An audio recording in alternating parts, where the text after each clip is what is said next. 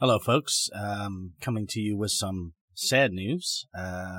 Basically, my partner, i.e., wife, Vi, is in the hospital. She blacked out at home nearly a week ago now and fell through the sliding glass window, cut herself pretty bad. But unfortunately, they also found an underlying heart issue when she was in the ambulance on the way to the hospital. So right now, I've got to put my family first. I've got to put her first and caring for her father as well.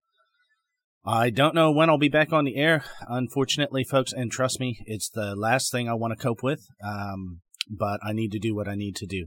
So this is just a short and sweet because I just posted up very quickly on social media that I'd be on hiatus and there's nothing I could do.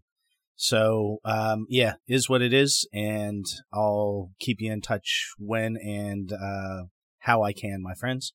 If you're curious about how I'm doing, probably the best way is just send me a message on social media, Instagram, or through Facebook. All right, take care, everyone. Stay safe, and I'll be back when I can.